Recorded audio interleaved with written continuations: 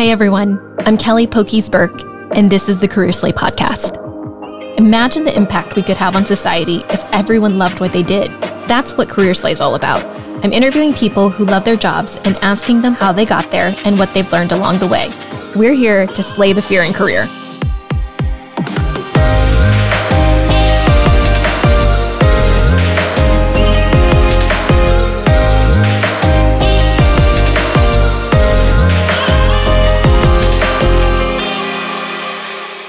My next guest on Career Slay is Nat Amaratana. Nat has a total of 15 years of finance and banking experience with large companies like JP Morgan and Goldman Sachs.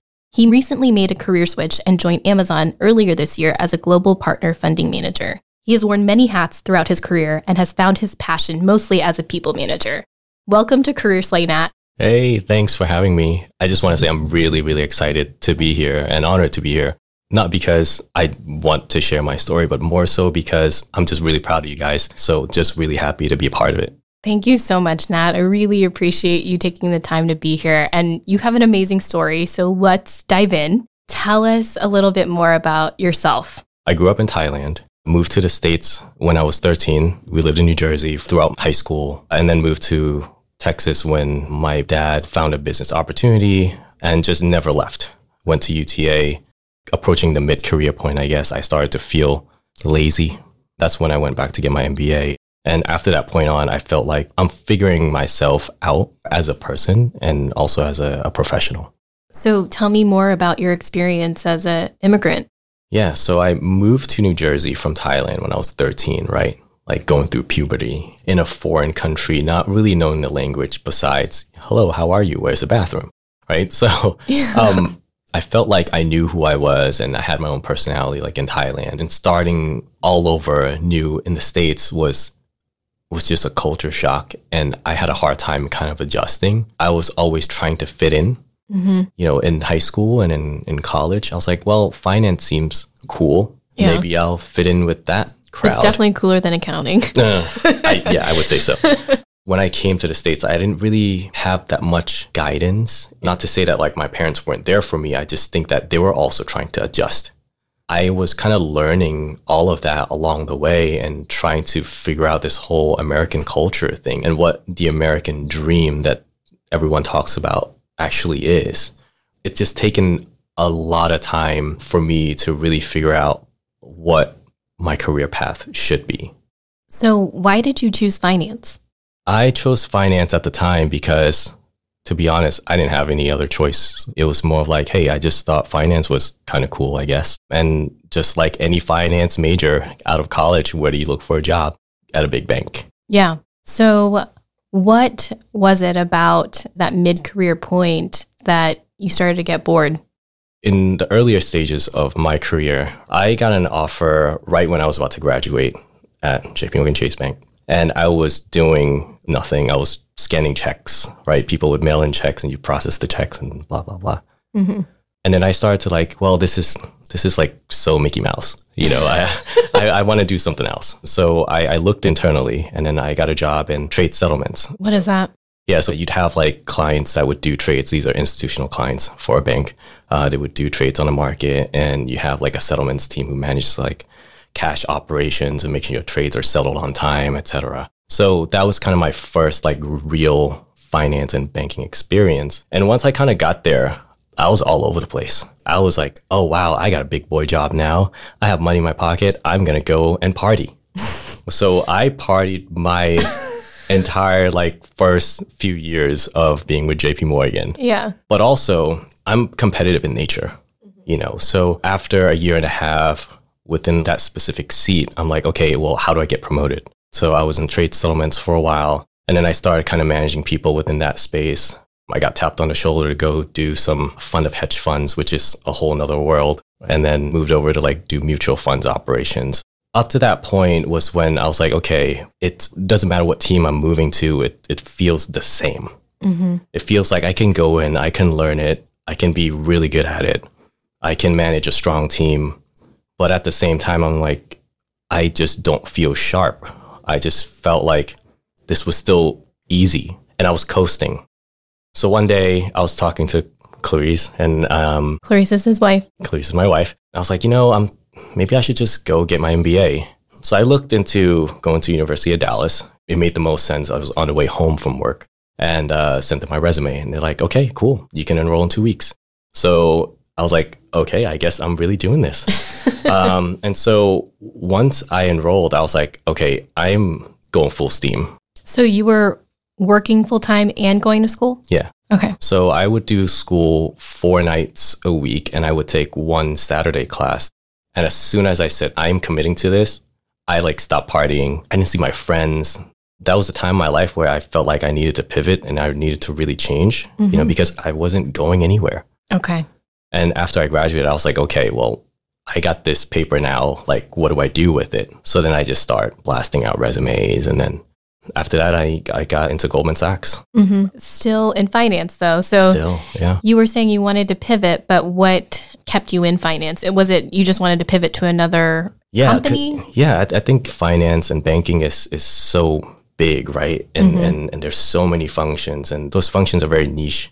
So if you're in trade settlements or you're in mutual funds or you're in mortgage, you kind of get sometimes pigeonholed into those areas of expertise as a professional. So I was like, okay, well, it's either I leave banking and finance altogether or I'm going just to a completely different area of finance and banking.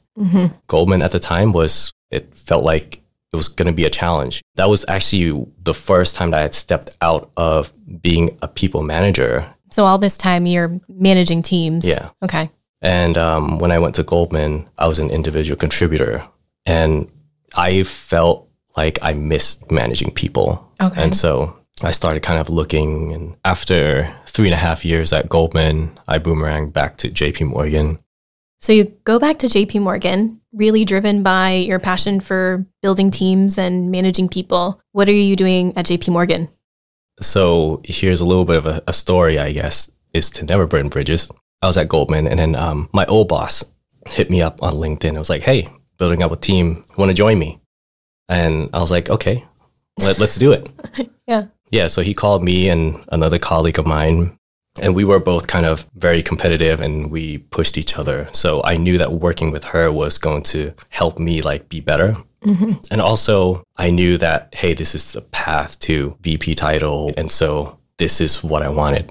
Yeah, you get to VP title at JP Morgan. Tell us a little bit more about that journey. Yeah, so I think anyone in banking would kind of want to go after the title at some point, whether they want to admit it or not, because what does that come with? Compensation. Yeah. That's always kind of been on the back of my mind. To me, that's a milestone in your career, going back to how you measure your success. Yeah. Right? You create your own metrics, well, I want to get to VP by the time I'm this age, 30 or whatever. How long did it take you to get to that point in your career? At that point, I want to say 11 to 12 years into my career. Prior to that, I've always wished man, I should have been a VP by now. I should have been a VP by now. But once I actually got there, I was like, you know what? If I had gotten promoted earlier on, I don't think I would have been ready. It's not just about how well you can do the job. It's how well do you play with others, right? What is your overall impact to the organization? And it's not just what's in front of you. Yeah. The job itself kind of scared me a little bit because that was in commercial banking and I had no experience in commercial banking. So that's why I took it and I was like, okay, this is a good start for me. How big was your team? My team ended up being, I think, around 9 and growing an analyst pool. Yeah. So bringing in college grads and creating a career path for that population. And that part of the job was probably the most fun, more so than actually managing client projects. Yeah. So that's where your passion for people kind of stemmed from. Yeah, absolutely. I think that whole experience really solidified my desire to be a people manager. And I always try to hire people that are way smarter than me. Yeah. And there are kind of different things that I look for, but along the way, I try to share the mistakes that I've made. It's one of those things where, hey, I've made this mistake. It would help you to kind of stay away from this. I kind of enjoy that mentoring aspect of managing people too. And the best part about it all is seeing people get promoted and seeing people, really be successful in what they're able to deliver as business results, right? Because I really think that business results is really a byproduct of how strong you've built the relationships like within your team. Like what kind of work dynamics did you create? What culture are you fostering right within your team? It's the people who drive the results, right? Yeah, absolutely, 100%. So while you were at JP Morgan, you had a major life event happen. Tell us more about that. Yeah, in 2019, I was diagnosed with advanced stage Hodgkin's lymphoma. It was a complete shock to my world. Things moved very quickly. 12 rounds of chemo, 17 of radiation, going into the pandemic, just like yourself too, right? Yeah. That just created another perspective in life. I felt like I was already maturing as a person, right? I've really grown up, being a dad, I think is probably the proudest thing that I know is a part of my identity, right? But knowing that I have an expiration date, that scared the shit out of me. Yeah. And so talking about it now, like still brings back all those feelings and emotions, There was one quote that I was reading from a book called Option B. She said that, and not verbatim, but dying is easy, right? For the person who's dying, you just die. Yeah. And nothing else happens to you, right? But the hard part is with everyone else. The people who you have the most impact within their lives, those are the people who are going to suffer. And so that's how I've been kind of approaching life since then. But also, it aligns with my values when it comes to my career. If you think about it, I can work and do whatever job that I'm in and say, kind of like dying is easy. I just do whatever and just kind of don't really pay attention to it much. I just let this team fail or let this project fail, whatever. Okay, well, you may get fired or you don't get the business results that you want, but the organization as a whole and your team as a whole is also going to crumble. Yeah. Right. So it's not really kind of just about you, when it comes to your career. And that's how like this life experience had really, been a major part of how I approach my career too. Yeah. I mean, I can obviously relate so hard to your experience. And when I got diagnosed, you were one of the first people that I reached out to. When we had this conversation about like, we really like what we do. We are very passionate about our jobs and we provide for our families. And it was a hard like realization to balance the two. It was like, how can I show up and be a good worker, but then also take care of myself? Yeah. I mean, it's kind of sad in a way because we move so fast, right? I had to, in a way, wait for something to happen to make me realize like the really important things in my life even more. Don't wait for an event to put life in perspective, right? And so that was a really hard pill to swallow. Yeah, I completely agree. I was diagnosed while I was at work, and you kind of just go blank and you nothing you zoned in on the problem to solve like right in front of you and nothing else matters. And it stayed like that for months, and sometimes for people who have chronic illnesses, it's years. We're so lucky because we got that second lease on life. And luckily it changed the way we approach work and how that funds our life. Yeah. And I think also in a way, I knew I wasn't going to die, which was really strange. Obviously, the prognosis was in my favor, right? But at the same time, like I was like, I'm not dying. That kind of goes back to my personality as well. Like I'm competitive in nature. Like I'm not going to let this damn thing kill me. Yeah, I'm going to outwork cancer. Right. And so the same thing as when I'm sitting at my job, at my desk, right? It's like, okay, well, here's a problem. Let's solve it. I'm a problem solver in nature. I try to be less emotional about things when it comes to real problems, and so it's completely transformed me as a person. Yeah. And you're okay today now? Yeah. Yeah. I mean, obviously, post chemo, body's taking a lot of beating. I am stuck with a chronic illness and routine visits are pretty normal, but that's a part of life now. What am I going to do? Yeah. I was telling someone the other day that once you get diagnosed with cancer, like it never, even if you're deemed cancer free, it never leaves you. Like there's always this like little banshee in the back of your head that's like, hey, I might come back.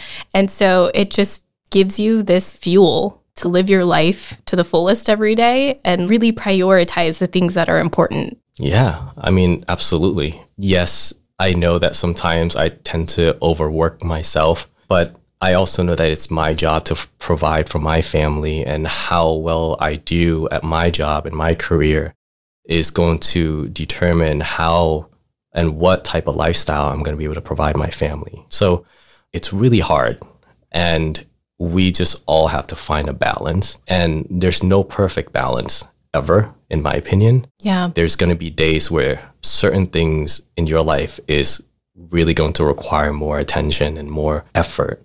So that balance is always going to have to be recalibrated. Yeah, I like to call it work-life flow, because it's like sometimes you're going to be heavy on one area of your life, whether that's work or whether that's your personal life. But at the end of the day, it all has to flow together. Mm-hmm. Okay, you come out of this life-changing experience. What do you do after that from a work perspective? Yeah. So my boss, my colleagues, my team were very, very supportive throughout. I was able to take obviously time off, intermittent leave, was still supporting the team, working from home. But after that, I kind of got back to business as usual. And so what made you want to make a career switch into Amazon? I never burned bridges, right? And so I had a colleague that sent me a text saying, my boss just left, apply for this. Be my boss. yeah, pretty much, literally. Yeah. So I applied and I got the job, and I was like, should I leave? Because I love my team. Mm-hmm. Like, that was the team that I was very, very proud of. Great managers, great colleagues. And it was something that was really, really hard to walk away from. Mm-hmm. Why did I decide to do that? Every year, doesn't matter what job I'm in, I'm applying for something else. And this is not because I'm looking for something, but it's always like, hey, I need to make sure that I'm staying sharp. It's that growth mindset. Yeah, I don't have the option to say yes or no if I don't have the opportunity to say yes or no. Yeah. And I've turned down many, many jobs. And so put yourself out there. I always put myself out there and I interview. And if it feels good, I take it. With this career switch, going into Amazon, I was terrified. Yeah. Because I was like, I don't know the first thing about technology. The only thing that I know is I just turn it off and turn it back on, and hopefully it works again, right? That's like what the IT guy says. It's like, restart your computer. Right. But to be fair, I know that going into this position, it wasn't techie, managing like the funding process for our partners and stuff like that. So it was more process oriented, product management, program management, rather than actual like being a tech developer. But this space scared me. Mm-hmm. And I was like, okay, I'm getting this feeling again that I'm going to take this job because it scares the crap out of me. Okay, if something scares you, why dive into it? If it scares me, it's a chance for me to master it or overcome it, And so I don't seek things that are easy. Yeah. I just have that feeling of like, I have something to prove and I don't know what I'm proving, but it's something that I feel like I have to do. Yeah. I have this quote in my office that says, good work is easy, great work is hard. And that reminds me of like, hey, if something scares you, like move into the fear because you can conquer it and you can overcome it. That's awesome. And you have to be okay with failing. So you take the leap, and what are you doing now? Within the space that I sit in is Amazon Web Services, AWS, right? Cloud storage, computing, and all of that. So you have these big companies that are trying to grow and, get off premise and get into cloud. And so we have a partner network. It's over 100,000 partners. Mm-hmm. And so there's a funding program, meaning these partners can work on projects such as trying to get on to cloud. Mm-hmm. And how much is that project going to cost? And we were willing to fund this much for this project or this proof of concept or et cetera. So in making this career switch, what from your past jobs were transferable skills that you've taken into this new job? I'd probably say project management. Mm-hmm. Being in project management allows you to see things from many angles, right? Because you have a lot of key stakeholders that don't know what the other one is doing, right? So you're kind of playing that middleman and building that relationship your passion is developing people. Do you have a team in this new role? I do. Yeah. A team of 5 right now. The folks on my team are extremely sharp. I go to them for answers. I don't have answers, so kind of have to readjust and again, make sure that my focus is really on, okay, what is the next step for like my team? Yeah. What's the roles and responsibilities? How can I get them into the right spotlight or the right platform to get the right exposure to help them create their own brand within the company, right? Yeah. It's cool that you find your purpose and your passion through shining a light on the other people on your team. Tell me a little bit more about why it's so important to find purpose in your job. I think that I have to find something that I'm good at. Yeah. Because if you're really good at something, you end up being pretty passionate about it. It's really just finding the undiscovered strengths, through trial and error. Yeah. And I've never really been the type of person who's after the money. Mm-hmm. Even though obviously like... You went into banking, no big deal. Right.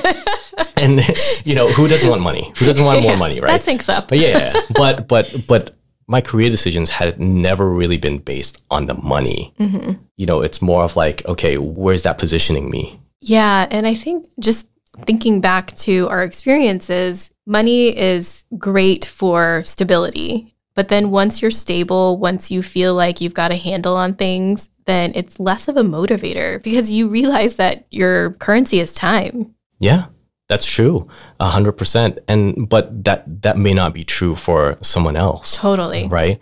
And so you just have to constantly like reevaluate your values. Like, what do you really want?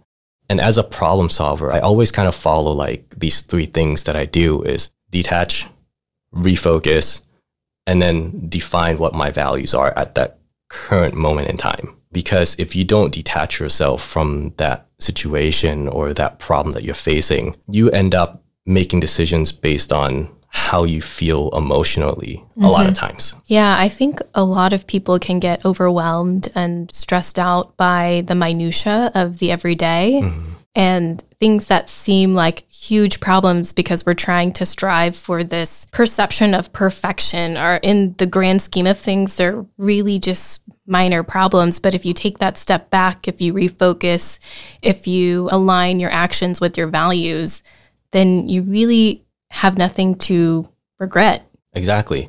Well, this has been an amazing conversation. Looking back, what advice would you give your 20-year-old self?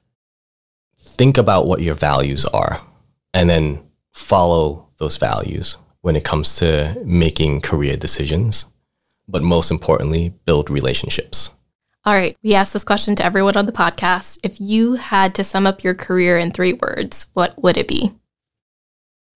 Always a student.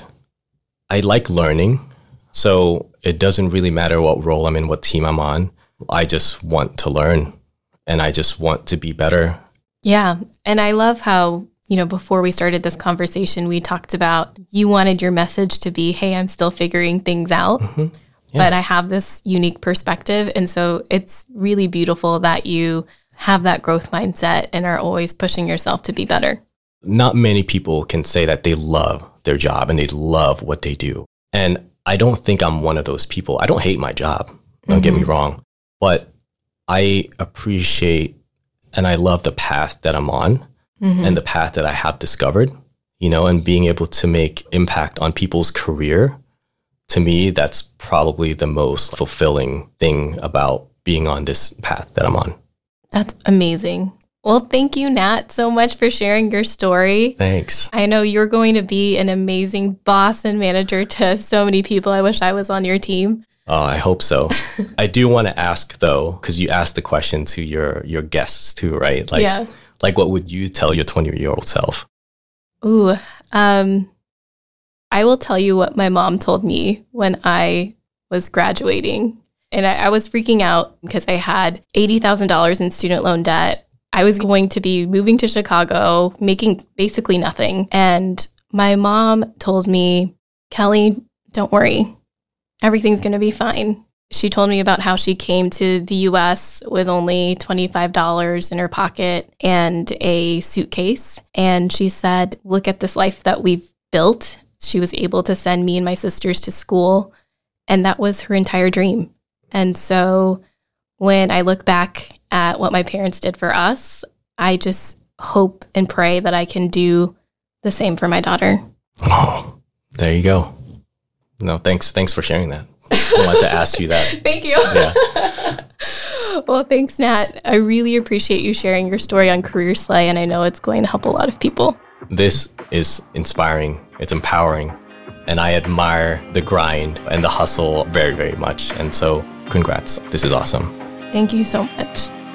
The Career Slay podcast is a co-production of Career Slay and Wild Reply, produced by Michael Berg. Stay tuned for some great conversations on slaying the fear in career.